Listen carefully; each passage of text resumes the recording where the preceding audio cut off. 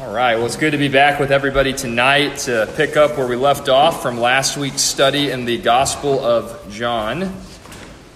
We are in Lesson 2, the presentation of the Son of God, covering John chapter 1, verse 19, all the way through the end of the second chapter, John 2, verse 25. So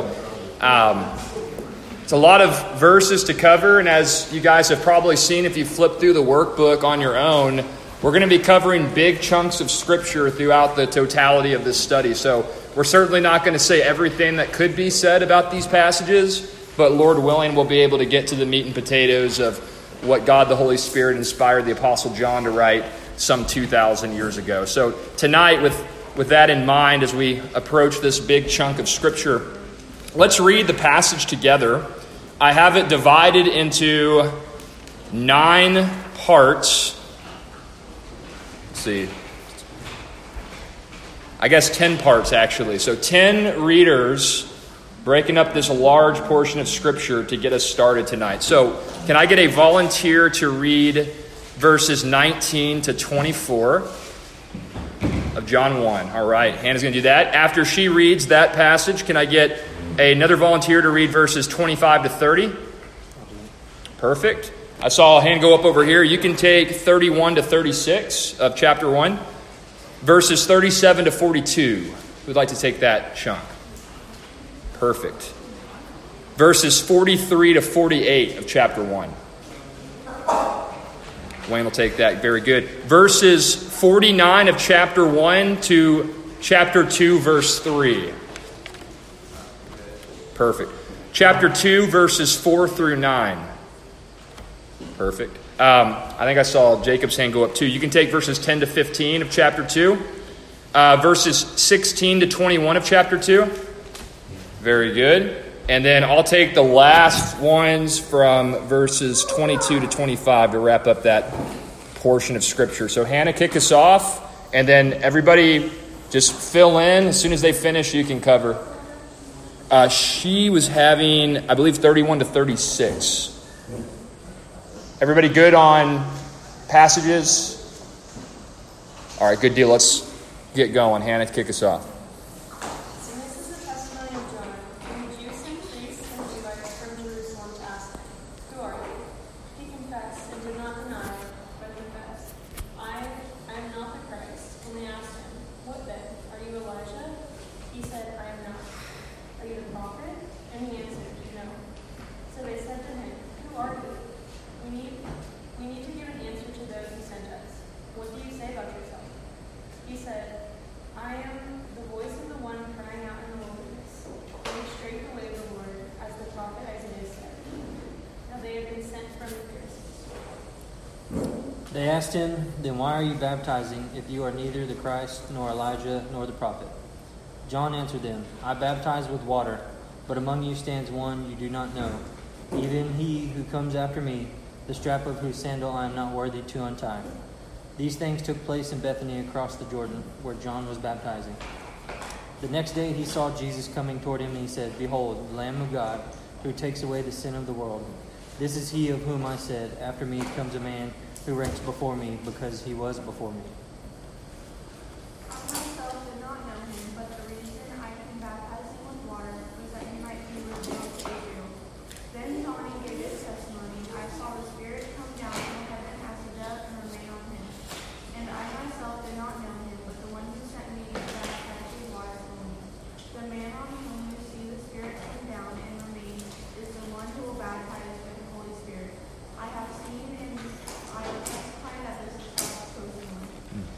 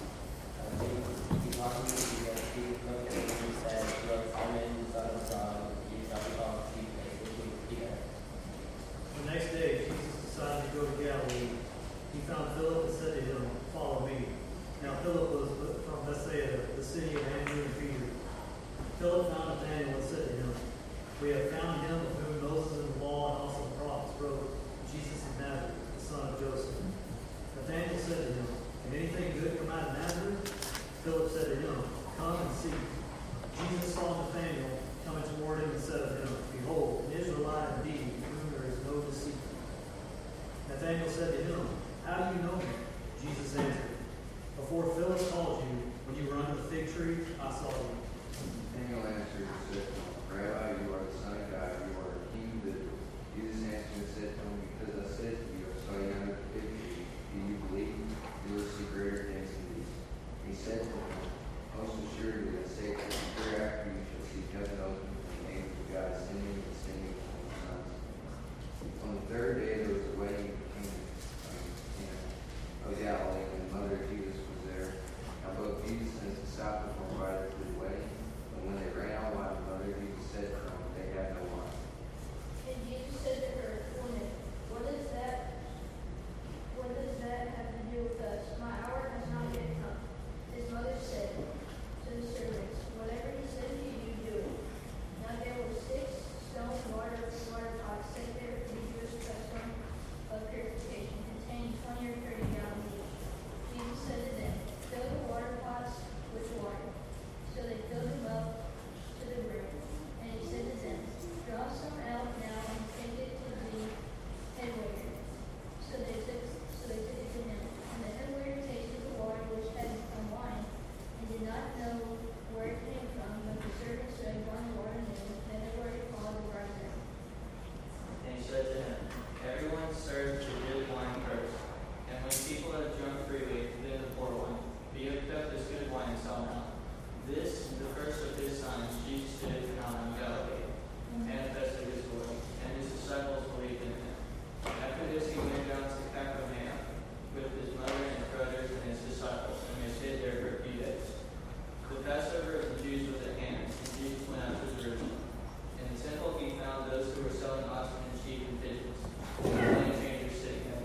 And making a whip of cords, he drove them all out of the temple, both the sheep and oxen. And he poured out the coins of the money changers and every church their clothes. And he said to those who sold doves, "Take these things away, and do not make my father's house a house of merchandise." Then he decided to remember that it was written, "Zeal for your house has eaten me up." So the Jews said to him, "What sign do you show to us since you do these things?"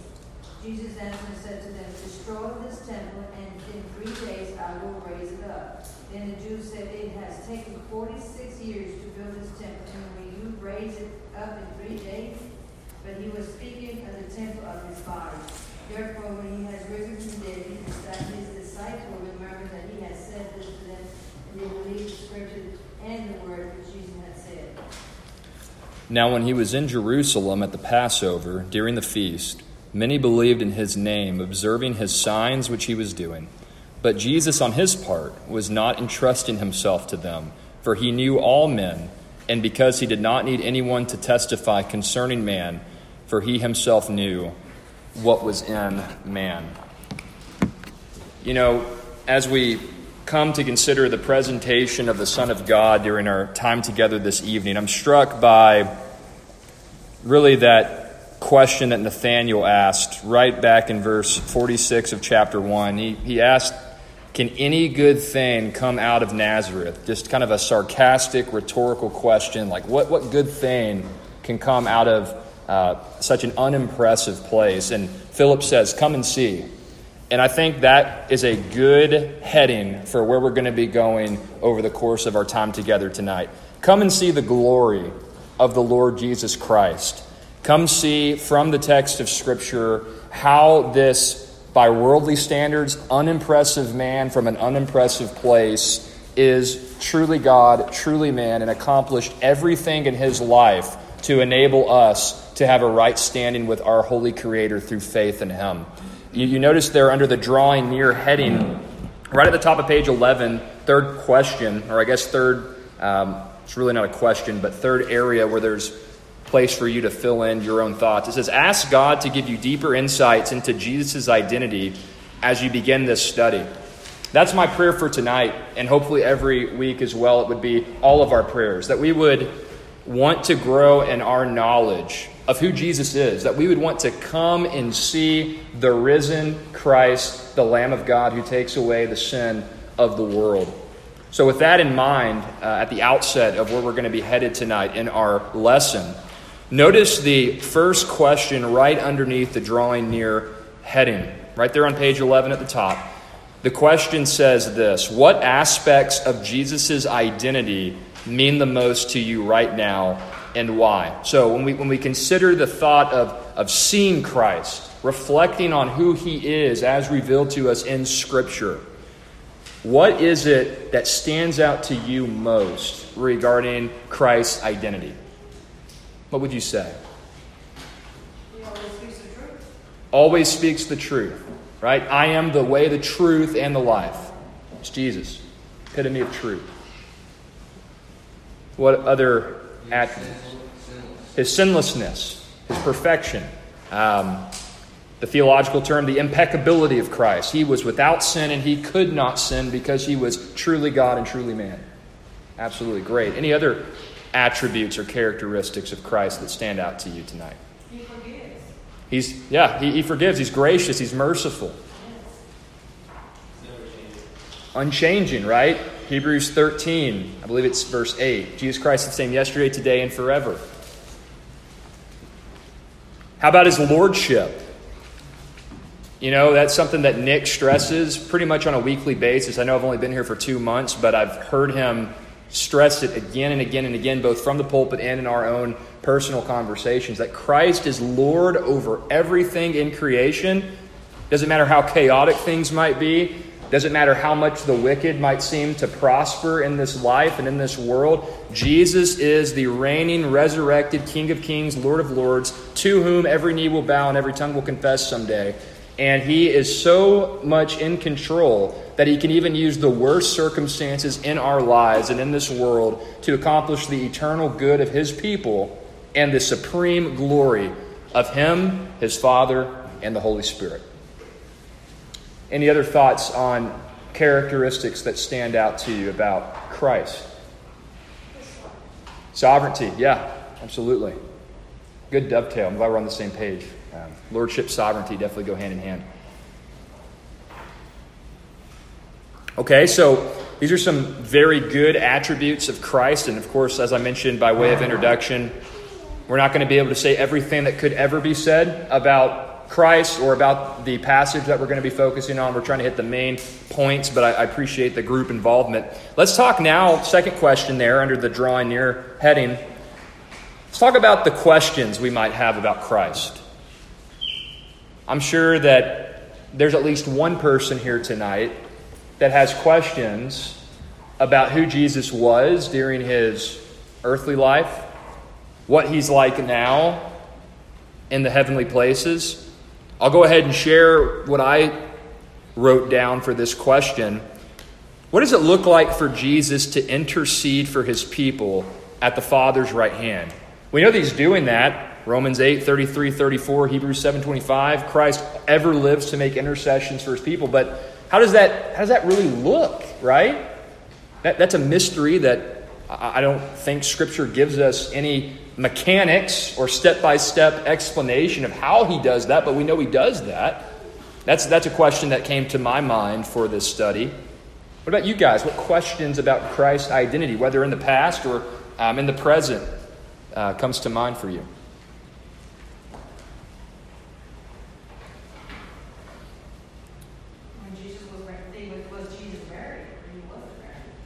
Right, yeah, we know that he was not married. We have no evidence in Scripture that he was. So, but what would that have been like as a sinless man to be in a world that's marred by sin, to see marriage as a very good thing that God instituted in creation, but to not actually engage in that marriage, predominantly because the bride of Christ is who is going to be married to him for eternity. But still, that would have been kind of interesting maybe to hear what Christ's perspective was on that.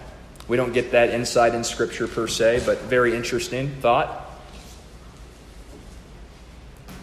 Think about like what the Old Testament says about him, like being a man of sorrows, acquainted with grief, no form, no majesty, and like how that fits with being God, with being Christ. Right. Makes me wonder like how that works. Oh, together. for sure. The union of the human nature and the divine nature, right? we know that Christ is one person, but he has two natures. He has a human nature and he has a divine nature. How does that work, right? I mean, theologians have spent almost 2,000 years now trying to plumb the depths of that reality. And we're never going to be able to scratch the surface of it because we're finite, and some truths about Christ are just too big, too incomprehensible for us to get our minds around. That's very good, Meredith. Definitely a good question about how those human emotions would factor in with his divine nature. Any other thoughts? Okay. Well, my prayer, guys, is that if you ever have any questions, like we just opened up the floor for some discussion here. Maybe we go on in 5 minutes and something comes to mind. You have a question or a comment that you feel led to share. Feel free to kind of say, hey, I wanted to say this earlier. It just came to mind now, though, and I would like to hear your thoughts on this. Or, of course, after the lesson, you're always welcome to share thoughts with of course, me, Nick, or any of the members of the study. So hope that everybody feels comfortable sharing over the course of our time together. But in any case, let's move on now to the context. Bottom of page 11. The context. I'm going to read this paragraph and ask a question that came to my mind that I think is really important for us as believers today, facing critics and opponents to Christianity, particularly about the trustworthiness of Jesus' life and his existence and many number of other issues pertaining to the reliability of Scripture. So let me read this paragraph and hopefully have some good discussion about this question that I had in mind. MacArthur notes, following his deeply theological prologue, referring to verses 1 to 18 of chapter 1, John introduces the first of many witnesses to prove that Jesus is the Messiah and Son of God. This is the main theme of his gospel, as we see in chapter 20, verse 31. First, we see John the Baptist giving testimony on 3 different days to 3 different audiences. These events took place in AD 26 to 27, just a few months after John's baptism of Jesus. Next, we find the record of Jesus' first public miracle, changing water into wine at a wedding in Cana of Galilee. This astounding sign was another powerful witness, the first of 8 confirming miracles chosen by John that pointed unmistakably to Jesus' deity. Finally, John's account of Jesus cleansing the temple in righteous indignation was added proof of Christ's deity and messiahship. The incident demonstrated Jesus' passion for God's house to be honored and his promised power of resurrection. So that's a flyover of what all of those verses are about that we read together. We're going to unpack that a little bit now as we go through each subsequent section here in our chapter tonight. But I want to start here. I think this is important. Maybe it's because I like to study apologetics that this came to my mind, but I think this is important regardless of if you're bent towards that particular study. My question for us to consider is this. In light of what John MacArthur notes about the context of tonight's passage, how would you respond to the claim that there's no evidence to confirm that Jesus even existed or that he performed any miracles? So how do you respond to that? You kids see it on social media. If you're in public school, you hear it at school from a student or a coach or a teacher. How do you really know that Jesus even existed? And even if he did exist, do you really believe he performed any miracles? I mean, that sounds like a fairy tale. Or if you're an adult, you have unbelieving friends, family members, coworkers. How do you respond to that? I'll give you a hint. Somebody open up to 1 Corinthians 15, verses 5 through 8. Hopefully this will get us on a good track to consider. Who wants to read that passage in 1 Corinthians 15? Go for it. And that he appeared to Cephas, then to the 12. After that he appeared to more than 500 brethren at one time, most of whom remain until now, but some have fallen asleep. Then he appeared to James and to all the apostles, and last of all, as the one untimely born, he appeared to me also. Oh, that's good. That's it. Okay, so what is that passage saying? Of course, in the verses prior to the ones we just read, it gets into the gospel. But the crux that I wanted us to focus on in relation to my question is verses 5 to 8 that Nick read. What were those verses getting at there? There's 500 witnesses at that miracle. 500 witnesses that saw the resurrected Christ, right? And presumably those people who saw the resurrected Christ probably had some familiarity with Christ over the course of his earthly ministry. Who else does it say that he appeared to?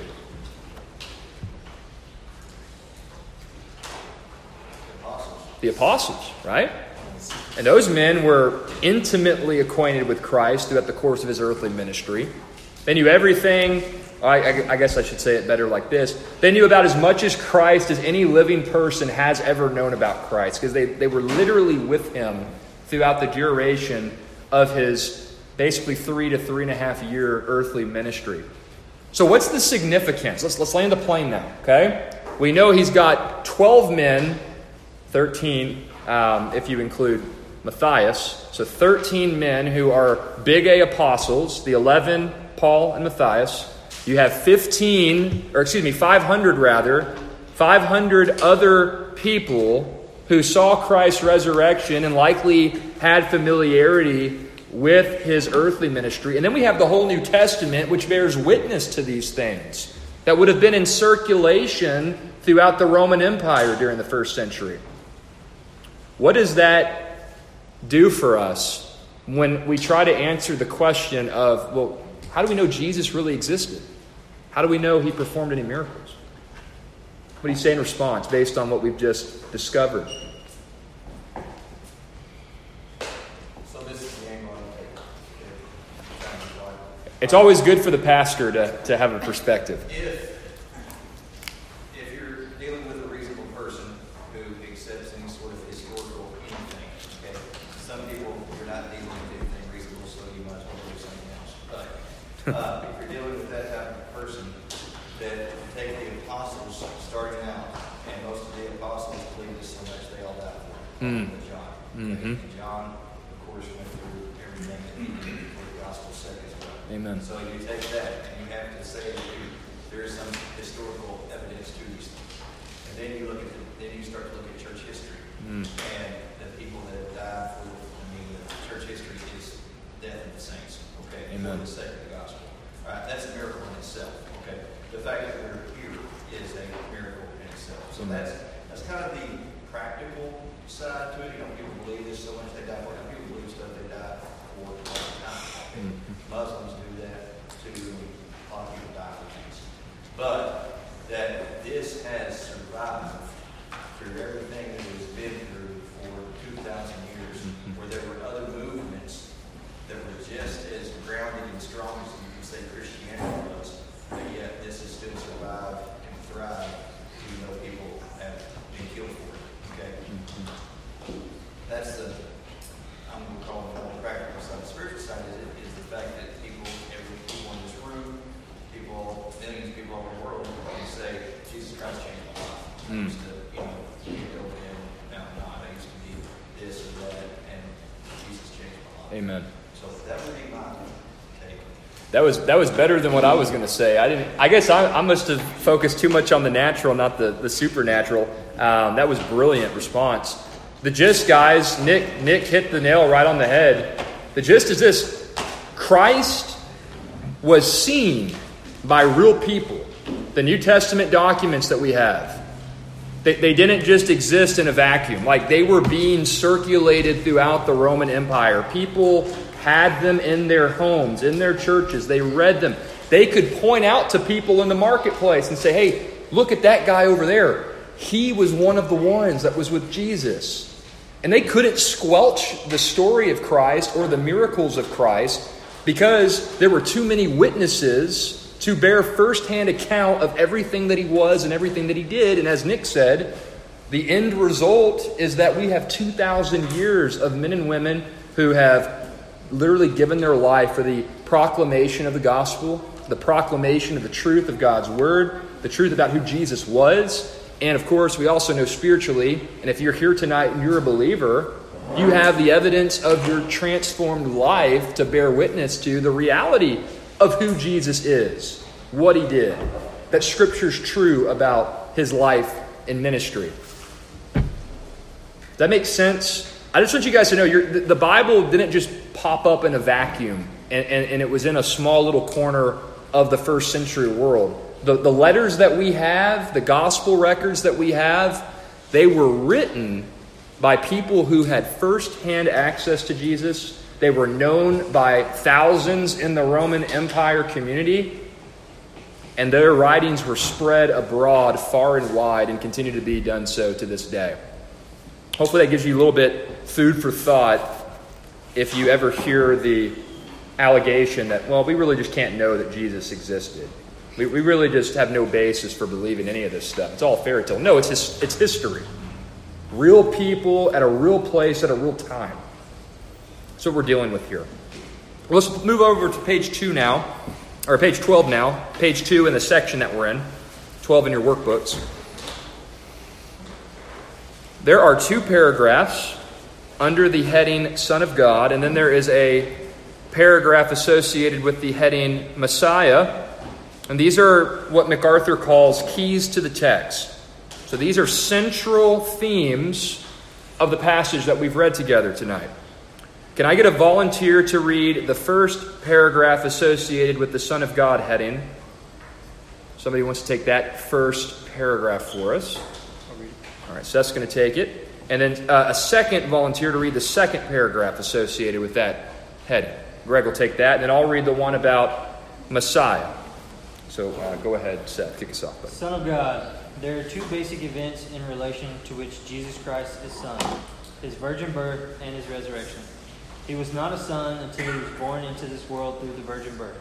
In describing one of the predictions of this birth, Luke says, "And the angel answered and said to her, The Holy Spirit will come upon you, and the power of the Most High will overshadow you. And for that reason the holy offspring shall be called the Son of God." The sonship of Christ is inextricably connected with his incarnation. Only after Christ's incarnation did God say, "This is my Son." His sonship came to full bloom in his resurrection. This deep truth Paul makes clear in the book of Romans. Concerning his Son, who was born of a descendant of David, according to the flesh, who was declared the Son of God, with power by the resurrection from the dead, according to the Spirit of holiness, Jesus Christ our Lord. Romans 1, 3-4. He became a son at birth. He was declared to be a son in resurrection. Very good. So how many of you guys in here tonight have heard about the virgin birth and the bodily resurrection? Show of hands first. Virgin birth. Who here has heard about that? I think everybody has. Okay. How about the bodily resurrection of Jesus? Okay. Are those 2 beliefs, are they no big deal, or are they pretty big deal in regards to Christianity? Pretty big deal, right? I would say a major deal, right?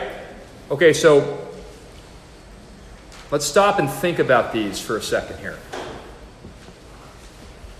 Why do you think the virgin birth of Christ and the bodily resurrection of Christ is so important to our faith?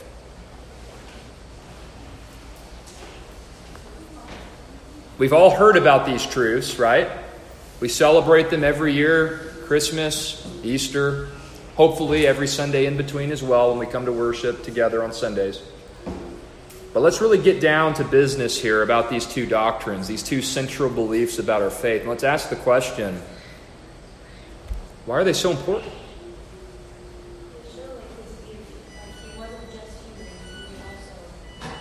Amen. And just to build off of that, first off, did everybody hear what Hannah said? She said that the virgin birth and the resurrection testifies to Jesus being God, to his deity, that he's not just a mere man. And how would you say that happens? It's miraculous. Yeah, I think that's a very good way of putting it. Any other thoughts on those doctrines? Yes. People prophesied it. So the truthfulness of God's word is contingent upon those doctrines being true. Excellent. Our whole religion would be false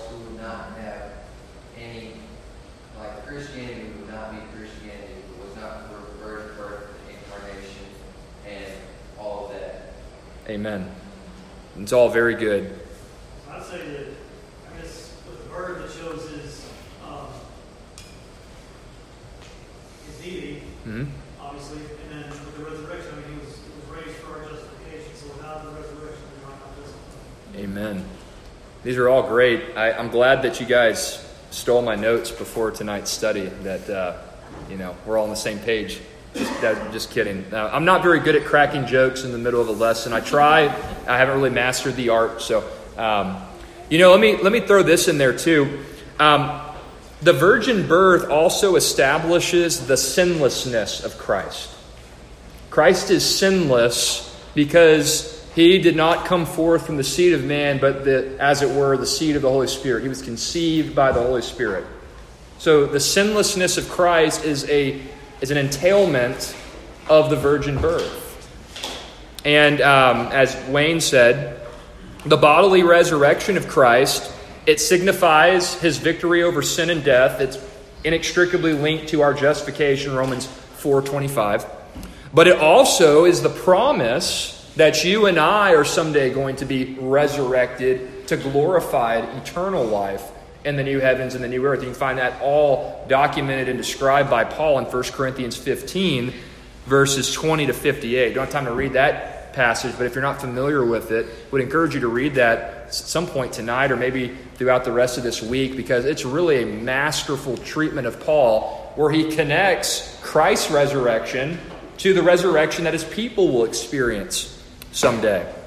And of course, about Christ's sinlessness, Romans 5:14 to 19, and Galatians 4 through 5 are also good passages to go to for that as well. Now, follow-up question. Cash already stole the thunder here, but just to make sure you were paying attention. Is it possible to willfully deny the bodily resurrection of Christ and the virgin birth of Christ and be saved? I want to hear somebody who's not a deacon or pastor answer that question. Can you willfully reject the sinlessness, throw that in there, the virgin birth of Christ, which entails the sinlessness of Christ? Can you willfully reject that and be a Christian? Let's start there. What do y'all think? No. Very good. All right. Emphatic no. Cash said it perfectly earlier. You have a different Christianity. You have a different Jesus. You have a different gospel if you reject the virgin birth. Now, what about the bodily resurrection of Christ? Can you reject that and be a Christian? Be saved? Exactly. Can't be. Different Christianity, different gospel, different Jesus. Those are foundational to our faith. We should be willing to die for such truths. With that, let me read this little excerpt next to the heading Messiah, and then we'll move on to some more of the questions that MacArthur poses for us in our workbooks. Messiah, the one anointed by God and empowered by God's Spirit to deliver his people and establish his kingdom. In Jewish thought, the Messiah would be the king of the Jews, a political leader who would defeat their enemies and bring in a golden era of peace and prosperity.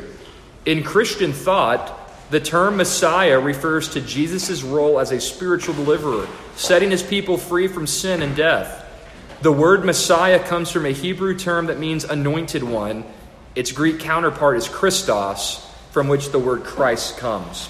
Now, let me just share just very briefly a funny story about me growing up. It'll really bear witness to the fact that I wasn't raised in a solid church. So if you are in a solid church right now and you're a young man or woman, be sure to thank God for that reality, because I certainly wasn't growing up. But when I was a kid, even into my teenage years, I used to think that Christ was Jesus' last name. How about them apples? And I had no... You did too? Yeah, so see, I thought that his name was first name Jesus, last name Christ. But in case, and it's okay if you're young and that's you and you're thinking that, it's good, we're going to correct that misconception. We really don't know what Jesus' last name was. Historically, he's referred to as Jesus of Nazareth because he's from Nazareth. But Christ is a title. It's who he is. That's what that paragraph was getting at there. Does that make sense? I know most of you guys knew that already, but in case there was one or two of you all that didn't know, you just know that you weren't alone. I was where you were at some point. So we'll move on now. Page 16. Get into some more of these discussion questions. Page 16. And as you can see, I had to type some of my responses here because I couldn't fit them in the 3 lines of space that were given to respond to. And I write pretty small, so they probably could have given us more space. Number 1.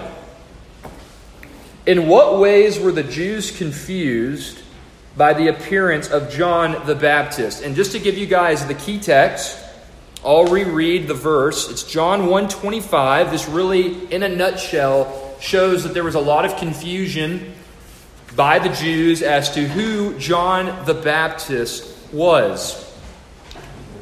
John 1:25. The Jews asked John the Baptist, "Why then are you baptizing if you are not the Christ, nor Elijah, nor the prophet?" Okay, so there's 3 people, 3 identities, you could say, that the Jews speculated John the Baptist to potentially be. He could have been any of these 3 identities according to the Jews. Were you all paying attention? What were the 3 again? John 1:25. Christ, Elijah, prophet. All right. Now let's open the floor for group discussion. Why do you think that confusion existed? Yeah, thought that baptism could have been a means of salvation. Could certainly be a way of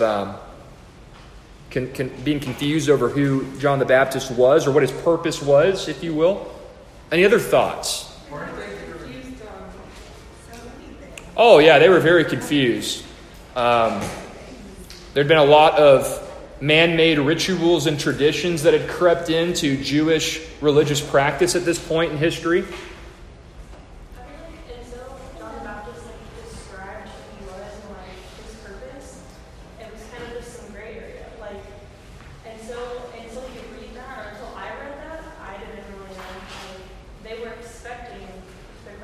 And so, of course, they'd be like, okay, maybe that's who you are. Let's camp there. I like that. He was gone for a while, right? And then he appeared and started his ministry, correct? Who's that? John.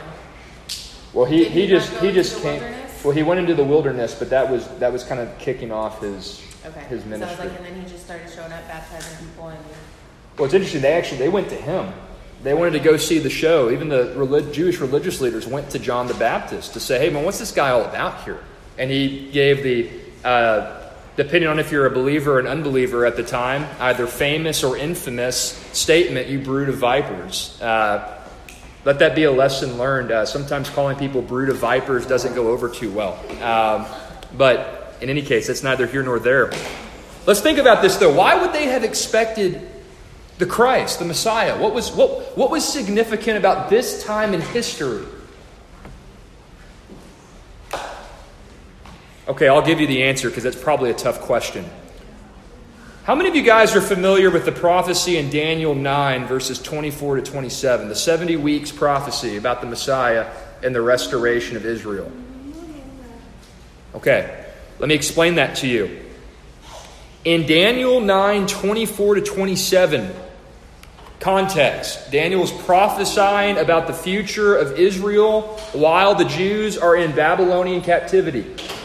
And in this prophecy, Daniel declares that at some point following Israel's release from captivity, there was going to be a decree made to rebuild Jerusalem. Temple, the whole shebang. There's going to be a revival of Jerusalem, as it were, both in its civil life and in its religious life. We know from the text of Ezra 7, verses 11 to 28, that the decree for Jerusalem to be rebuilt, it occurred in 457 BC. So in 457 BC, we have the decree made by King Artaxerxes that there's going to be a reconstruction of Jerusalem and a revival of that city and a revival of its religious life.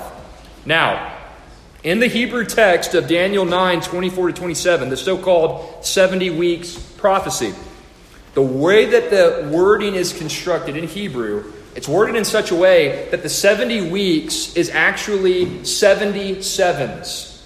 So one day is equated to 1 year, and 1 week is equated to 7 years. So if you look at 70 weeks, and each week is 70 years, the prophecy that Daniel is giving is a 490-year period of time between the 457 BC decree by King Artaxerxes and when this prophecy was going to be fulfilled. Now, verse 25 of Daniel 9, it said that the Messiah will come after the 69th week has passed. So 69 sevens, 483 years after the decree to rebuild Jerusalem, the temple, and all the rest. But what happens when you add 483 years to 457? You get the year 26 AD. And what was significant about the year 26 AD that we read in the introduction? It's likely when John the Baptist began his ministry in the wilderness. So think about this, guys. The Jews knew their Old Testament. Yes, they made a bunch of man-made traditions and rituals, and they really perverted the Word of God in many ways. But they also knew their Bibles. Many of the Jewish religious leaders had the Old Testament memorized. And they knew that come 26 AD, the Messiah is coming onto the scene. And then there's this crazy guy out in the wilderness calling the religious elite brood of vipers, preaching a message of repentance, baptizing people, telling them, get ready. Get ready for the Messiah. He's coming. And in the midst of all this confusion, they're asking, are you the Christ? It's time. You certainly fit the mold. You're unlike anyone that we've seen around here in quite some time. And the timing's got to line up. And he said, no, I'm the forerunner. Right? We learned a little bit about that last week. Isaiah 40, verses 3 to 5. Malachi 3, 1 to 3. Malachi 4, 1 to 6. Those are the key Old Testament prophecies about the one who would precede the Messiah. So, why is there confusion here? Put yourself in their shoes. Messiah's coming. We're in the 69th week of Daniel's 70 weeks vision. This guy must be the Christ. Well, he's not the Christ, okay? So, John the Baptist says, nope, I'm not the Christ. Let's look at Elijah now. I just gave you all the prophecies from Isaiah and Malachi. It was expected that Elijah would be a reincarnate forerunner for the Messiah who was to come. That was believed throughout Judaism at this time. Elijah's going to come again, and he's going to come before the Messiah, and that's how we're going to know that he's here. Well, what did we learn last week about John the Baptist? Is he literally Elijah? We kind of just touched on it here in our passage for tonight. Is John the Baptist literally Elijah reincarnate? Yes. No, he's not Elijah reincarnate. However, Luke 1:17, it is said that John the Baptist came in the spirit and the power of Elijah. In Matthew 11, 11-15, as we belabored last week, for those who accept Jesus Christ as their Lord and Savior, John the Baptist functions in the role of Elijah, that forerunner of the Messiah who was to come. And then third, the prophet. This one was a little bit weird. If you're not familiar with the Old Testament, you probably were like, well, what is this? The prophet. I thought there was a lot of prophets in the Old Testament. Well, the prophet is a reference to Deuteronomy 18, 15 to 18. And in that context, Israel's about to enter the land of Canaan. Moses is about to die. And God promises Israel that he's going to raise up a great prophet like Moses to be his chief spokesperson. And though John the Baptist certainly was a great prophet, we know from Acts 3, 22 and 23 that Jesus is the fulfillment of the Deuteronomy 18, 15 to 18 prophecy. But I know I just opened up the fire hydrant for you guys. But here's the gist of what I want you to take away. There is a reason why people thought John the Baptist was these three identities, these three figures, if you will. Because the timing of the Messiah's arrival was imminent. There had not been anybody like John the Baptist for about 450 years up to this point. You have the intertestamental period. You have the closing of the Old Testament some 450 years prior to John the Baptist. And then this guy comes out he speaks with authority. He's baptizing people. He's calling people to repentance. Surely this man is one of these people. And of course, as we know from the text that we read tonight, he wasn't any of those three literally. Elijah, you could say spiritually. But he was just the forerunner. And that is a good segue into number 2. Well, before we do, though, is there any questions? I just gave you a lot. But if we don't, I know that I was preparing this message. I knew the Daniel 9 thing would be a lot. But guys, you've got to know why there was an expectation. This is real history, real people. They were looking and longing for their Messiah to come. And God's faithful. He fulfilled the Daniel 70 prophecy to a T. He fulfilled it. And he always fulfills his promises. Okay, but number 2. Didn't Jesus say he was Elijah? I mean, that could confuse them too, right? Like in Matthew 11. Yeah. So Jesus says if you're willing to accept it, then John the Baptist was Elijah. And he's hearing, if I was right. He is Elijah, then you have John the Baptist. John the Baptist, no, I'm not Elijah. Yeah. Right. Who are you? Right. And that's why, like last week, I was thinking, man, like, am I really belaboring something not worth belaboring? But now that you bring that up, that is a key alleged discrepancy in the New Testament. They'll say, well, Jesus said that John the Baptist was Elijah, and John the Baptist said that he wasn't Elijah. So look, the Bible contradicts itself. And I'll repeat what I said last week. I believe, and history testifies, it's the way Christians have reconciled that. When Jesus throws in that caveat, if you're willing to believe it, or if you're willing to accept it, or if you're willing to bear it, whatever your translation says, he's saying that if you have trusted in me, then John the Baptist is fulfilling the role that Elijah fulfills, which is the role of prophet, the role of proclaiming the coming of the Messiah, the coming of God. That's the way that text has typically been interpreted, especially in light of the Luke 1:17 passage, when it explicitly says he came in the spirit and the power of Elijah.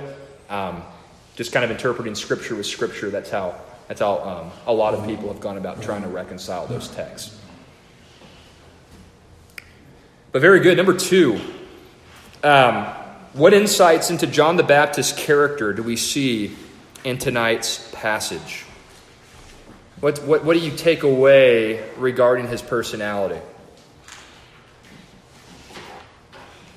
What stood out to you from the passage? I think in verse 27, when he says, even if you come after me, the straps of the sandal I'm not going to be so untie, that shows me humility. Absolutely. I had 3. Not to say that my 3 are the only 3, but that was one of my 3. Humility, certainly. What other observations can we make from the text? Yeah, matter of fact, honest, straightforward. Verses 19 to 23. He doesn't try to pretend to be somebody that he isn't. He's very open, very straightforward. Not the Christ. He understood exactly who he was and his purpose, and He was content. What else do we see? And I think this is an entailment of what Amy was saying too. There's one more key one that I saw, verses 29 to 34, when he continually declares the Lamb of God. Behold, the Lamb of God, identifying Jesus as such. What do you think that shows from John the Baptist? God is gracious. Yeah, God is gracious. That's certainly true of the message there. But regarding John the Baptist from that particular set of verses, what do we see? I think he was trying to take, it says, I must become. Yeah. He was trying to reflect off of himself. Humility, yeah. I put boldness down. I mean, again, not saying that's the best adjective for that. The reason I put boldness down for those verses is, again, think about what Nathanael asked. Can anything good come from Nazareth? Who's this guy? The Lamb of God? Are you kidding me? This guy? This carpenter over here? You want to talk about boldness? To proclaim in the midst of the Jewish religious elite, that man right there, he's God's Son. He is the Lamb of God that takes away the sin of the world. Him. Boldness. He preached the truth. He was unashamed. You look like you want to say something. Well, just courage there on that. And I like the fact that later on in John, where you see where he questions it, okay, that to me shows more real courage. That courage is doing something when there's reason to be scared. Okay, Amen. Something like that. That's real courage. If everyone would do it, then it's not courage. But being that type of individual, that this is what I'm here for. This is what I'm called to do. This is what I'm going to do. Here it is. Just courage. Amen. There it is. No, that's great. Very good.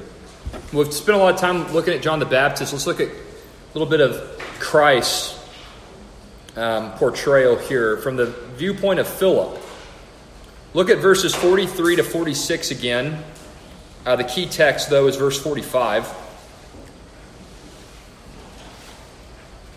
Philip found Nathanael and said to him, "We have found him of whom Moses in the law and also the prophets wrote, Jesus of Nazareth, the son of Joseph."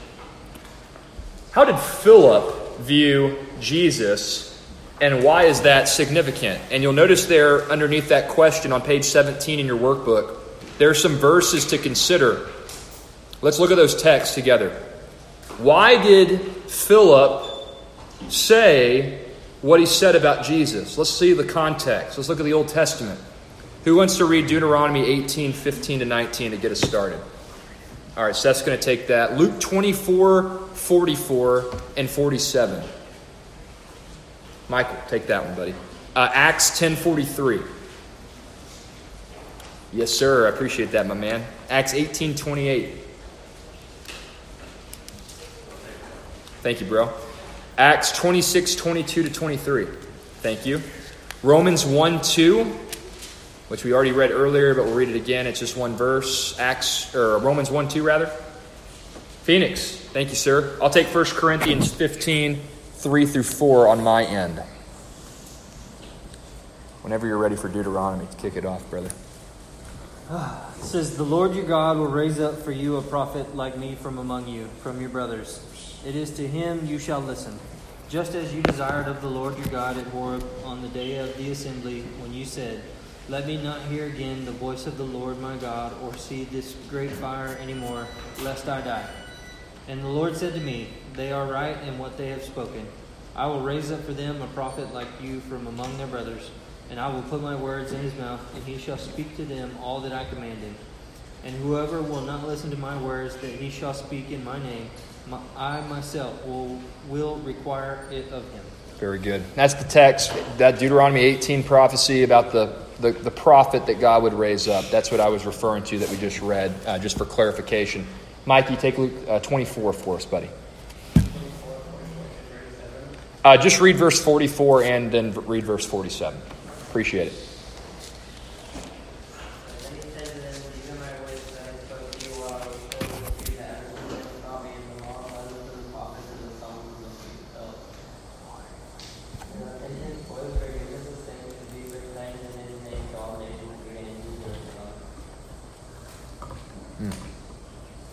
Acts 10:43.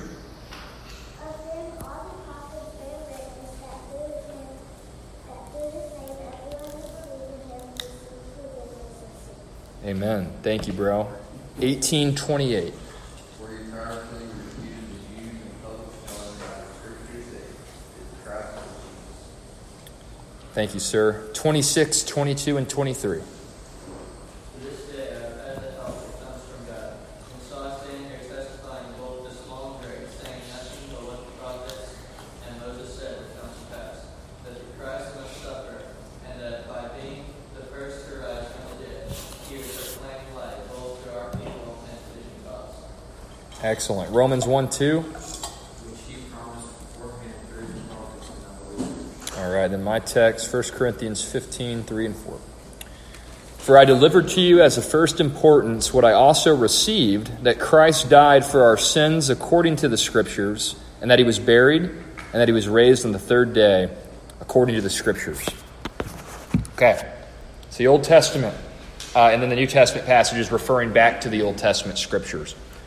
So, start with the first part of the question. What was Philip's assessment of Jesus, as we saw in verse 45? I want to hear somebody articulate that for us.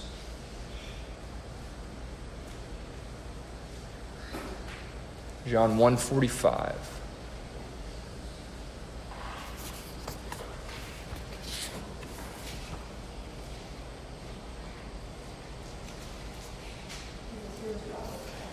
He was prophesied about. That's exactly right. Now, why is that significant? Jesus is the one being prophesied in all of the Old Testament. That's what Philip's saying. He's the one. He's the Messiah. He's the one the whole Old Testament is picturing. Why should that matter to us? Why is that significant for us?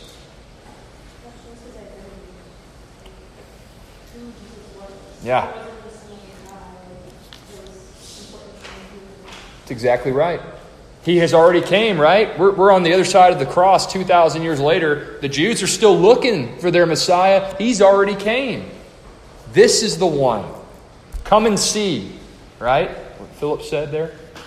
Come and see him. See him in Scripture. Consider what he does in history. What about the faithfulness of God? What does that do for the faithfulness of God? He inspired all that was written in the Old Testament, right? All those prophecies, all those pictures, all those foreshadows of the Messiah. And then here he is. And then, of course, we know the rest of the New Testament explains in further detail the significance of what Jesus accomplished. But how do we see the faithfulness of God in all that? The trustworthiness of God. Does Scripture ever fail? No, right? Does he ever fail to keep his promises? Can we trust him? Absolutely we can. We got a whole Old Testament that said Christ is coming. New Testament said he's here. We have everything that we need to be able to trust God, to be able to know him through faith in Christ, and to be able to have confidence that he was everything he claimed to be. And he's everything that you could ever need spiritually.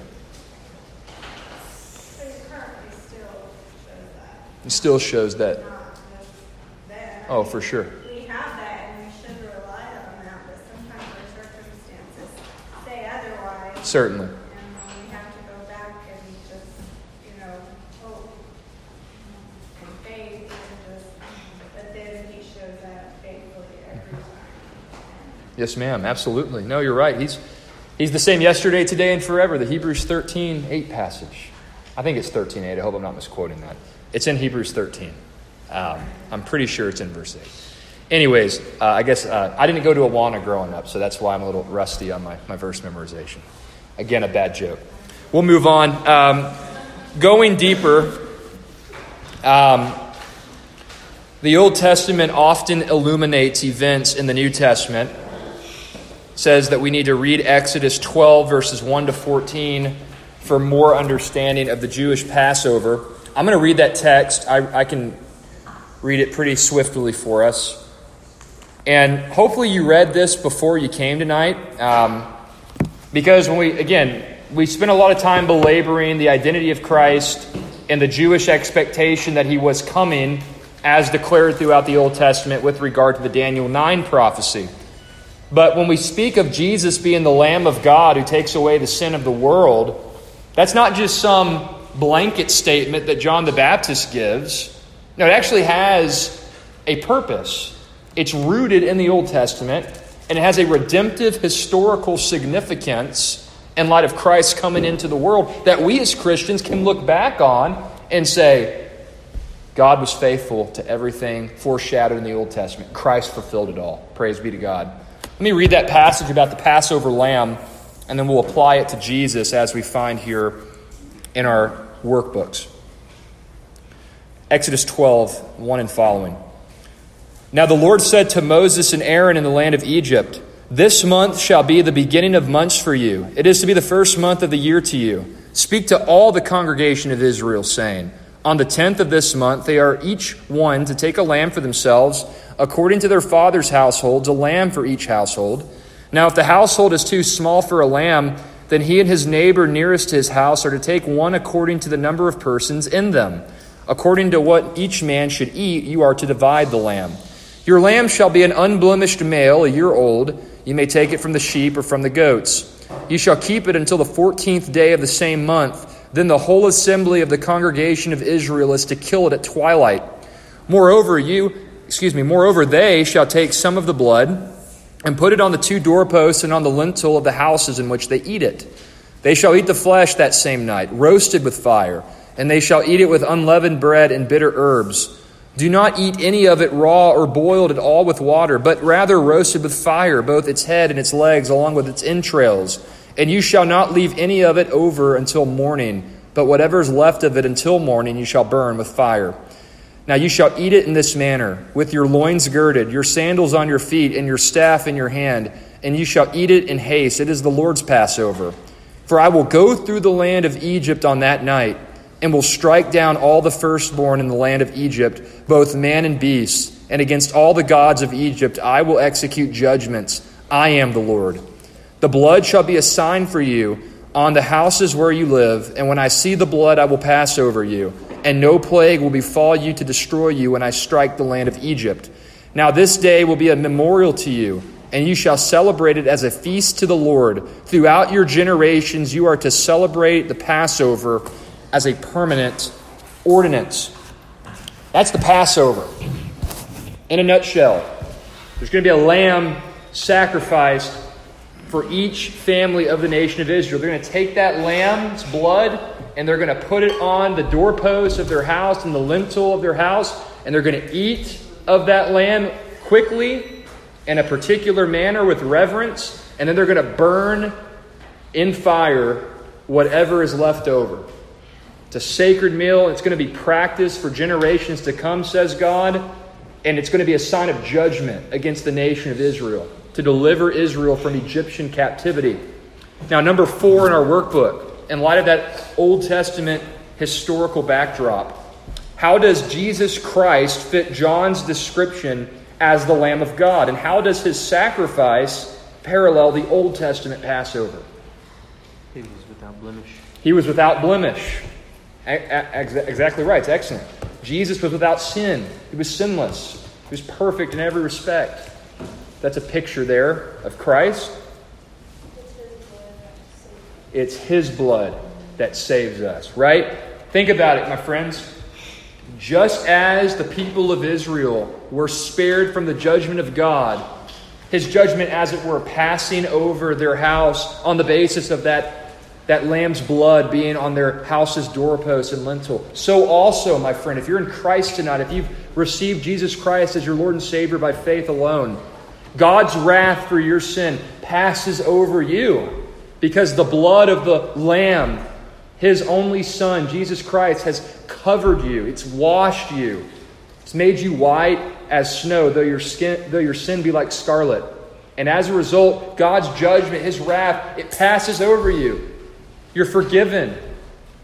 And of course, we know from the rest of the New Testament, you're also credited with Christ's righteousness. So you're not just forgiven of your sins, but you're also treated by God as if you lived his perfect life without sin. The great exchange, double imputation, all those beautiful truths that we find in the New Testament. Any other thoughts on number 4? Would they not have fully understood when he said, "Behold the Lamb of God," when he was talking to the Jews, going back to the Passover? I mean, that was a connection they could not review. Amen. Well, it's like when Jesus, when he was crucified, was on the Day of Atonement.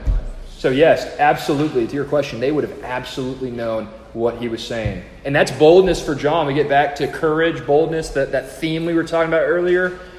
For John the Baptist to say, he is the Lamb of God, that unimpressive carpenter from Nazareth, that man is the Lamb of God. And people, the self-righteous Jewish religious officials would have said, "Who do you think you are, That is ridiculous. He's not a Messiah. He's not our Messiah. That guy, really? Yeah, you're absolutely right, Wayne. Absolutely right. Yeah, from Nazareth. You were talking about the blood of Christ. Covers us. But then earlier you had asked, was at the very beginning, what does him interceding in heaven look like for us? And I was like, for me, I kind of picture it. It might be a little gory, but like his blood is covering us. So when he looks at us, he sees Christ, and so he's able to forgive us, or just what that process might look like. No, it's beautiful. Yes. So I was thinking about this earlier when we were talking about who they thought that John the Baptist was, and they thought that he could be a Christ. So I just don't understand why they would think, okay, he could be the Christ, but when Jesus literally declared to them, "That's who I am," they were like, "No, absolutely not." They were expecting it. Yeah. I can't wrap my brain around that because, and then you just talked about how he called him the Lamb of God. You can't. I don't know. No, that's a great question. I think I know where the answer is. It's actually, I believe, in John's Gospel. Isn't that the Christian knowledge where people who obviously reject who he is don't have his grace, and those that do just make it know that this is who he says he is? Not to say that they didn't reason with those, that Paul didn't reason with unbelievers, but No, so let me start by saying this. In John 11, we're going to get here, Hannah.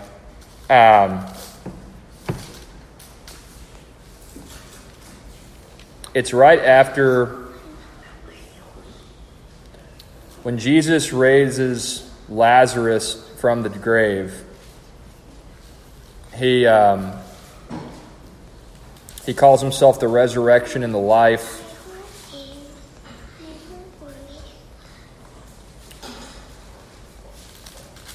I haven't prepared to teach on this text. So I don't remember if this I don't remember if it happened on a Sabbath day. But it is said that in John 11:53, from that day on, they planned together to kill Christ. And if you look throughout the rest of the New Testament, we can talk about this after I have some more time to look into it. But Jesus took a frontal assault on the Jewish religious system that had been erected by man-made tradition. And when Christ began doing miracles on the Sabbath, and when he began to call out the hypocrisy and the corruption of the Jewish religious leaders, they took offense to him. And the people that grew up around him took offense to him. Who do you think you are challenging our authority, saying that we're accountable to you? There was a very real vendetta against Christ because he continually testified to him being Lord over the Sabbath, to him being Lord over all of Jewish religion, and that was a threat to the religious leaders of his day. And to Amy's point, as we know, we'll talk about this actually when we get to John 3, Lord willing, next week. Unless the Spirit of God gives you eyes to see Christ for who he is, people are going to reject him anyways, because people love their sin more than they love God's right to rule over their life. So a lot of this we're going to talk about in future weeks. But that's a very good question. Why John the Baptist and not Jesus? Well, we also know from divine sovereignty perspective that God purposed for them to respond to Jesus that way. So there's a lot of inner workings here that we're going to be able to untangle hopefully in the weeks to come over, what were all the different dynamics at play with regard to, people taking such offense at Jesus. Why was it such a big deal? Why him particularly? And I think as we work through John's gospel, we're going to find it was multi-layered. You had the divine side of the coin, what God had decreed, what he was doing. The sinfulness of man, of course, broadly speaking, that man cannot seek after God. apart from the Holy Spirit of God giving them eyes to see and a heart to submit. Man must be born again in order to exercise saving faith in Christ. And there's a real sociological reality. Hey, these powerful men are being challenged and they are being put to shame by this random guy who has to their knowledge, no education. He came from an obscure part of that part of the world, and he's showing them up, and he's also saying that they are subject to him as Lord. All those factors, and I'm sure there's many more that could be said, were integrally related to the response of negativity towards Jesus. That would be my off-the-cuff response to your question. Well, it was a good question. I don't know how good the response was. Any other thoughts before we hit number 5? Almost done. Hopefully we'll get done by 8. That's kind of my goal. We'll see. I think we're getting close. Number 5. What did Christ reveal about himself in the miracle at the wedding in Cana of Galilee? You know, when I started studying the Gospel of John, seriously, I was at the Master's University, and my New Testament survey class, we had to read the whole Gospel of John, and we had to write a commentary on it, start to finish. That was our major assignment for the semester. You had to write a verse-by-verse commentary on the Gospel of John. And when I got to this passage in John 2, I really didn't know what to do with it. First off, I thought it was, this is my thinking when I was 20 years old, didn't know a whole lot about the Bible at this time, but I thought we weren't supposed to drink alcohol, and here Jesus is turning water into wine. So that's kind of weird.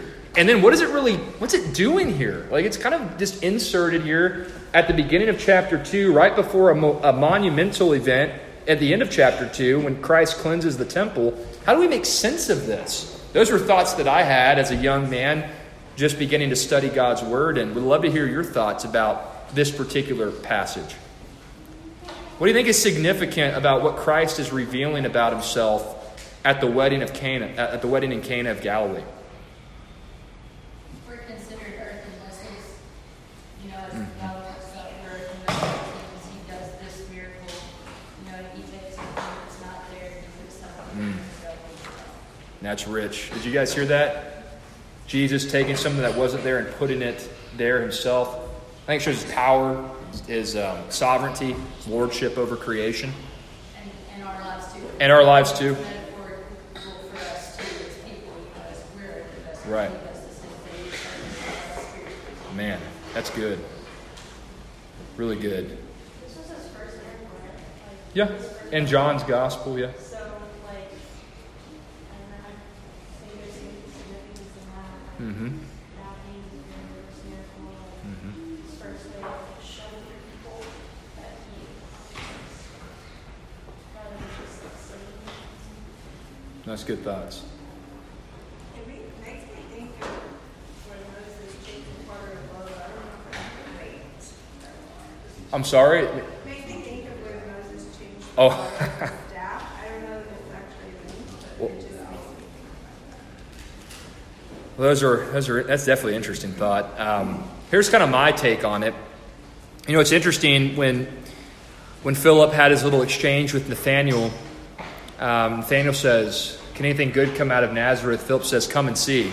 Okay, well then Nathanael goes and finds Jesus, and in John 1:50, after Nathanael declares, "You're the Son of God," and Jesus says, "If you believe, because I said to you that I saw you under the fig tree, surely I tell you, you will see greater things than these." Okay, well, do you guys want to know where Nathanael was from? John 21 and verse 2 says that Nathanael was from Cana of Galilee. So I just think it's interesting that Jesus says, I'm going to show you some greater things. Let's go to your hometown.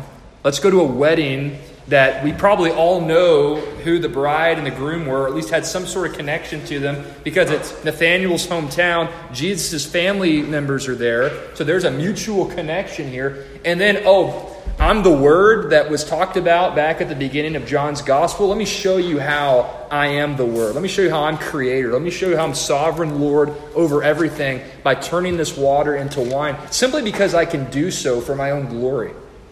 And so that this event could be recorded and preserved in Scripture for some 2,000 years to date. That's what I took away from it. I mean, it's so multi-layered. It's so rich. And I see it again. I talked about the faithfulness of God earlier. It's the faithfulness of Christ right here. 3 days later, Nathanael, I'm going to show you greater things than this. You've already believed in my name. Man, we're just getting out of the train station. We're going to be on an incredible journey together over the course of my ministry. And of course, after he ascends into heaven, Nathanael's going to know him until he goes to be with him in glory. So that was kind of my thoughts on that passage. I wish I would have known that for my verse-by-verse commentary back in the day. It would have made for a good thought. I don't really remember what I wrote. I probably wrote something short and moved on to the next passage. I think it's significant, too, how he changed it to something better. He was willing to do something different. Because most of the time at the wedding, all the good wine's at the beginning. And I guess enough wine and the bad stuff tastes just as good. But, Jesus was like, okay, I'm not only going to give you something you don't have, I'm going to give you the good stuff. And for me, it was significant that he was willing to change stuff around than what was ordinarily done in that time. And I think to your point, remember it was a few weeks ago when Nick preached, he talked about just enjoy the grace of God. That was common grace. That was Jesus just blessing these people. Yeah. That's probably the greatest wine that's ever been created. And they noticed it because he was like, wow, where right. did you get this stuff? Yeah. Just the grace of God. A good, gracious gift right there in the context of a wedding celebration. Very good. No, great thoughts. I like to eat food. I think about when Jesus is on the shore at the end of the Gospel of John. That whatever he made there, that was the greatest meal that's ever been made. I promise you, that was amazing. So, anyways, we'll get there in a few weeks. But number 6. This is probably, and I'm glad this is last because this is pretty much. We only have 2 more real questions that we're going to cover because question 8 rather, on page 18, it's a corollary to chapter 6. Question 6, I can't even talk right now. Question 6 on page 17. Why did Jesus react with such anger as he cleared the temple? What was the purpose? And then question 8 on page 18. This is where I want us to go with this theme that we're going to see unpacked in question 6. Question 8, here's what I want us to think about. We're going to cover 2 together because they really are connected. How can our church demonstrate greater reverence for God? Okay? They're directly connected questions. Very important questions for us to consider. But let's start with question 6. First and foremost, why did Jesus react with anger as he cleared the temple? And those verses that really describe that account are in 14 through 17 of chapter 2. So let me do this. I'll read those verses. I'll need a volunteer to read Psalm 69:9, because that's some Old Testament perspective. Michael, thank you. Psalm 69:9 actually is what was cited by John in this text. It's again Christ fulfilling something in the Old Testament. But Malachi 3:1 through 3, who wants to take that passage? Hannah, thank you.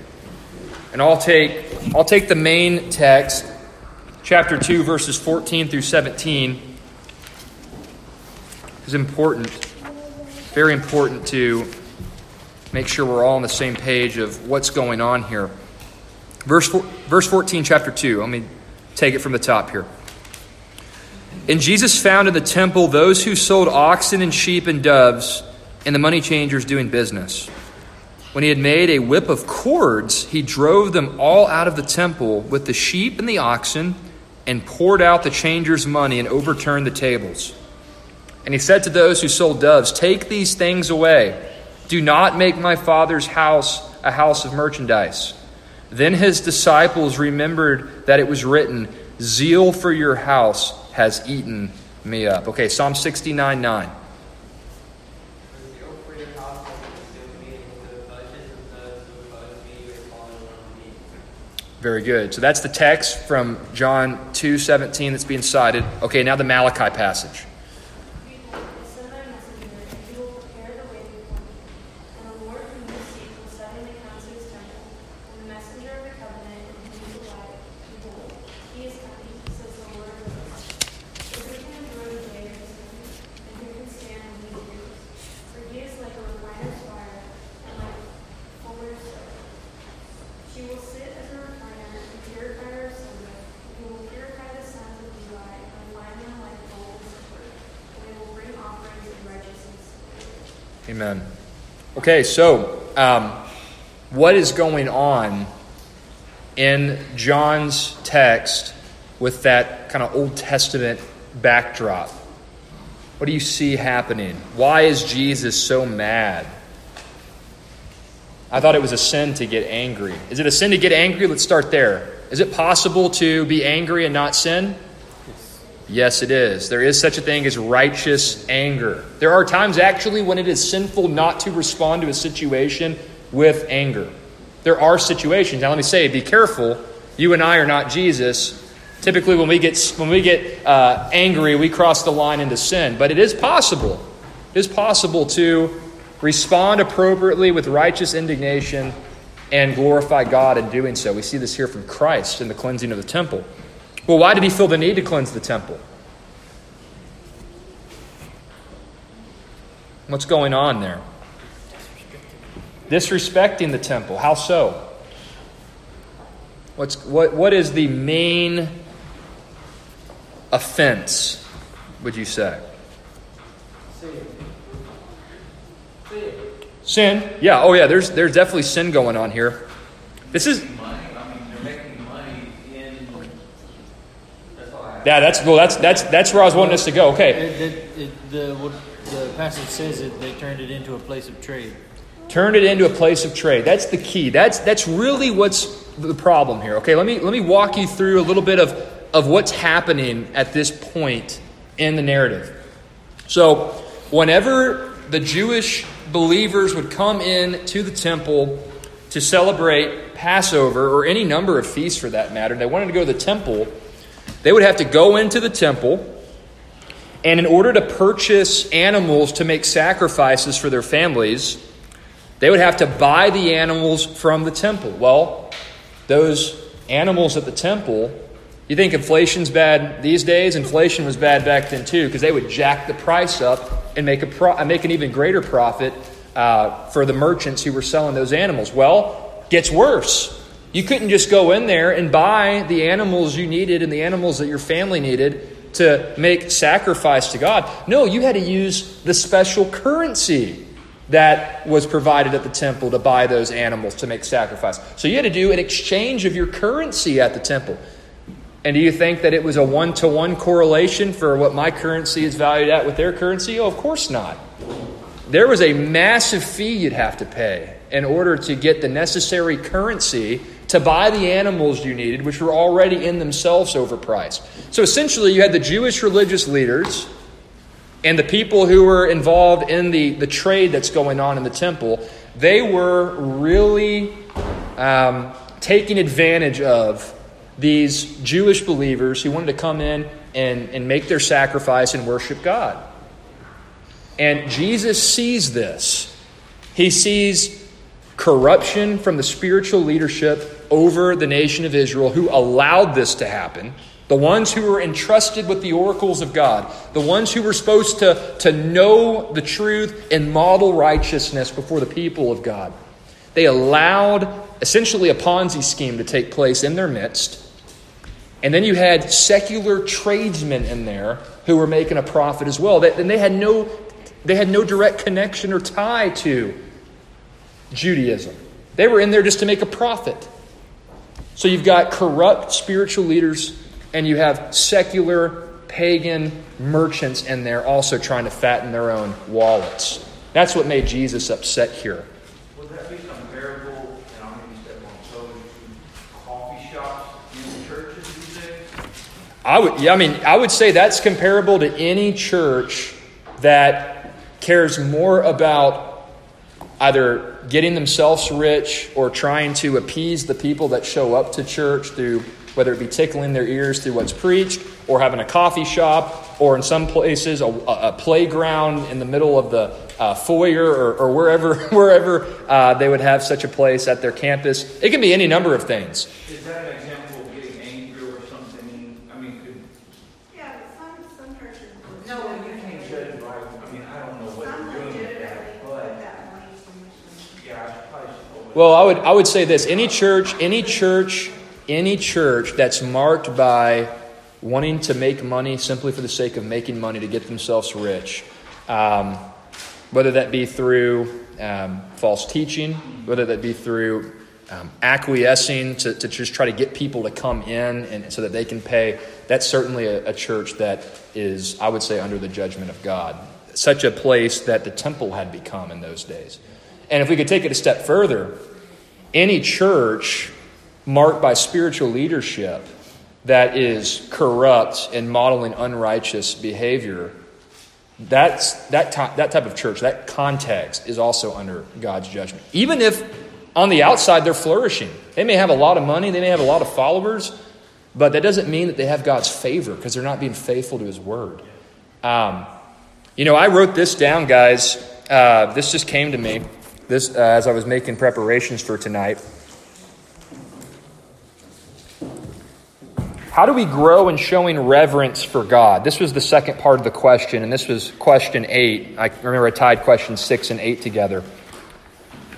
How do we grow in reverence for God? Well, I found 5 ways. This isn't every way possible, but these are 5 ways that I think a church can grow in their reverence for God. Of course, it starts with the heart. You got to have a church that's filled with believers. You can do all the externals you want to do and it not flow from a genuine heart. And of course, we know that's not pleasing to God. God wants you to start with the heart, but more often than not, the fruit, the overflow of your life stems from the heart. So although it is possible to have a bunch of externals and not have the heart into it, by and large, if your heart's where it needs to be with the Lord, there's going to be evidence and there's going to be fruit that testifies to the state of your heart. And these were 5 things that came to my mind. If you want this afterwards with the scripture references, I can give them to you so you can look at the verses. But number 1, be a church marked by sound doctrine as evidenced by an agreed upon, biblically faithful statement of faith. As goes the church's doctrinal statement, so goes the church. If you don't have a church that's rooted and grounded on the authority of Scripture, preaching the truth of God's Word and living it out within the context of that church is going to have a whole host of issues. 1 Corinthians 1:10 is the cross-reference I had with that. It talks about the need for not being a church that's divided, but being of the same mind, the same purpose, the same intent. Number 1. Number 2, growing for reverence. How do we show reverence for God and our church? Be a church marked by a biblical leadership structure. And the 2 key texts for that, 1 Timothy 3, 1-13, and Titus 1, 5-9. It is so crucial, as Nick's been teaching on Sunday nights and doing a masterful job of doing so. It's so crucial to ensure that you have a biblically rooted church leadership structure. God will bless churches that honor Him by honoring His Word. And that blessing may not be financial. It may not be numerical. It will certainly be spiritual. You'll see sanctification taking place. You'll see serving taking place. You'll see people getting converted. You'll see a joy to reach people with the gospel in a surrounding community. All those things begin, number 1, you got to have your doctrine where it needs to be. And then number 2, you got to have your leadership structure where it needs to be. And number 3, a dovetail with the leadership structure. You need to be a church marked by godly leaders. So it's one thing to have a biblical leadership structure, but you've also got to have godly leaders in those structures. You can have the most biblical leadership structure possible, and yet if you don't have godly men in those leadership roles, you're going to have problems, right? Of course, how many of you guys are familiar with the story of Demas? 2 Timothy 4:10. Demas started well, ministered with the Apostle Paul, labored with many of the first century Christians, and then right at the end of Paul's life, you know what happened to Demas? He defected. Demas, who is in love with the world, has deserted me for Thessalonica. He was a man in prominent leadership position. Of course, you better believe the apostles were modeling biblical leadership structures. Demas himself, though, unfortunately proved himself not to be faithful. Number 4, showing reverence for God. And let me just say this. How do we know that these things increase reverence for God? It's tied to Scripture. You've got to show reverence for God's Word in order to properly show reverence for God. You can't have one without the other. Reverence for God is manifested through reverence for His Word and obedient to His Word, which really gets to the epicenter of number 4. Be a church that practices church discipline and possesses accountability structures for spiritual leadership and laypersons. Matthew 18:15-17 and 1 Corinthians 5:1-13 are the church discipline passages. And then accountability structures, Hebrews 13:17, that's leadership accountabilities. Your spiritual leaders are just as accountable to God's Word and to the congregation as any layperson. 1 Peter 5:1-4. And then lastly, last practical way that came to my mind as rooted in Scripture is be a church that's willing to take a stand against anything in the culture that directly contradicts biblical Christianity. You know, we live in a day that's marred by LGBTQIA, social justice, critical race theory, intersectionality, the usurping of the family structure that we see rooted and grounded in Genesis 1, 2, and 3. My friends, to be faithful to Scripture, we need to be proactive in letting our community and our friends and our families know, and by extension, of course, as much as we have opportunity, the world to know. God's Word is the authority of our church and our lives, and we're going to do whatever it takes to be faithful to that Word. Why? Because we love God, and we know that human flourishing is maximally accomplished when a person is faithful to Scripture. If we apply Scripture faithfully to our lives, God will bless us spiritually. We will be able to live, move, and have our being in a way that we were intended to.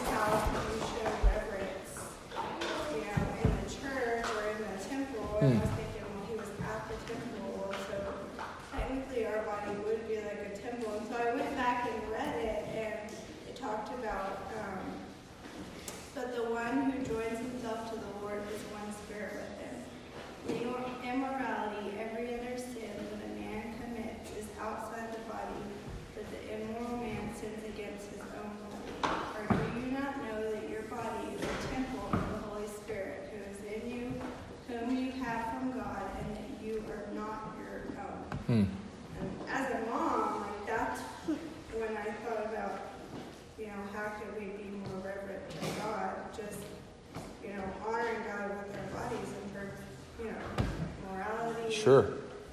Sexually, even, like things that we do throughout the day. Yeah, what you put into your mind, what you listen to. Watching. Sure. Whatever. Not just sexually, but everything. Yeah. No, absolutely. And, it's just, God has been so gracious to give mankind a book that is sufficient for every good work, sufficient for leading us to a true knowledge with Him through faith in Christ, if we would only obey, if we would only submit, if we would only trust His Word by faith, oh, how our lives, our churches, and our culture would be different. No question. No question. Well, again, and I don't think I gave the last text there. It's Acts 5:20 27 to 42 with number 5. So if you're writing down those scripture references, we don't have time to go there tonight, but would encourage you to read those texts. If you have any questions about them, I'm always available to answer those questions. Last closing thought before we close in prayer and be dismissed. Off the cuff here, what have we seen in John 1 and 2 so far? What have we seen about, what has stood out to you about Christ? Come and see is what Philip told Nathanael. Come and see Christ. We've seen him displayed in so many wonderful ways already. We're only through 2 chapters of John's gospel. But what stood out to you most? Would love to hear some feedback before we close in prayer.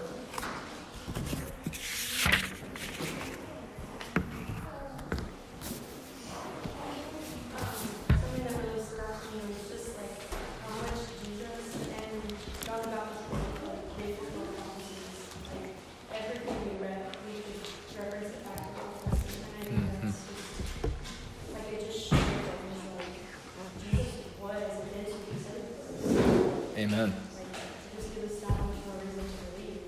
Absolutely. And that's why it's so important to read the Word, guys. You'll find that the more you read Scripture, the more your faith will be enlarged, the more joy you'll have in your Christian life, the more ability you'll have to resist temptation because you're filling your mind with truth, like what Amy was talking about just a few moments ago. Seeing yourself in light of Scripture in terms of why God's created you, what your purpose is, how He calls you to live as a husband or a wife or a coworker or a son or daughter. God's Word is so incredible. It provides us with so much insight that is for our good and for His glory. Any other thoughts about Christ that anyone would like to share before we close in prayer? I would just say this by way of close, if no one has anything else to say. Jesus, His greatest desire, just like it is God the Father's and just like it is God the Holy Spirit, His greatest desire is to put Himself on display for all of creation to see. As a theologian put it, creation is the theater upon which the glory of God is made manifest. It's why God created everything, to put Himself on display, and then we, as His people, we're the benefactors of that glory.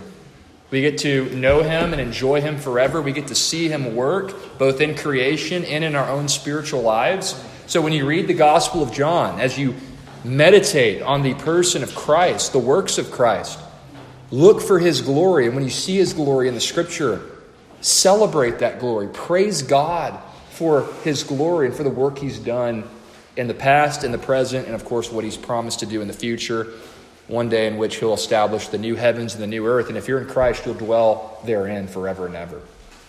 Really appreciate you guys being here tonight. Was encouraged by the group discussion. Lord willing, we'll cover the 3rd chapter next week and hope to have another good time in the Word of God together. So hope you have a blessed week. Let me close in prayer, and then feel free to stay after as long as you want for fellowship. Let's pray. Father, what a joy it is to gather here tonight with other brothers and sisters in Christ and people of all different age groups. And God, what a thought it is to consider that you will not share your glory with another, that you are holy, holy, holy, and that you care about the reverence of your people, both in our individual lives and in the local church context.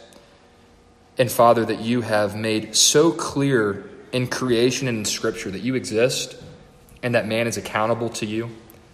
I pray that we would be humbled by these truths, just like John the Baptist modeled humility, that we would recognize our sinfulness, but even greater than our sin, Father, that we would see that your grace and mercy and love is able to overcome all of our transgressions and all of our unrighteousness, so that through Christ we can be treated as if we had lived His perfect life, because on the cross you treated Christ as if He had lived our lives of sin. Father, I pray that you would enlarge every person's faith in this room. Father, motivate all of us to study your word, to to pray, to fellowship with other believers, to do anything in our power to draw ever more close to you. And Father, I pray that you would continue to strengthen our love for one another, that we would not forsake the gathering together, that we would stimulate one another to love and good deeds, that this would be a means of doing that on a weekly basis, and that we would stay connected outside of these formal times of study. I pray for safe travels for every family who's represented here tonight. I pray for your blessing upon them in their workplace and in their families and in their relationships throughout the rest of this week. And even now, God, as we prepare for Sunday, the pinnacle of each week, Lord, would we be preparing to worship you again with your people in a way that's pleasing in your sight, that your name might be magnified through us, and that we would go out and be your salt and light before a watching world as we have opportunities to do so. We commit the rest of this evening to you. Pray all of this in the name of our Lord and Savior, Jesus Christ. Amen.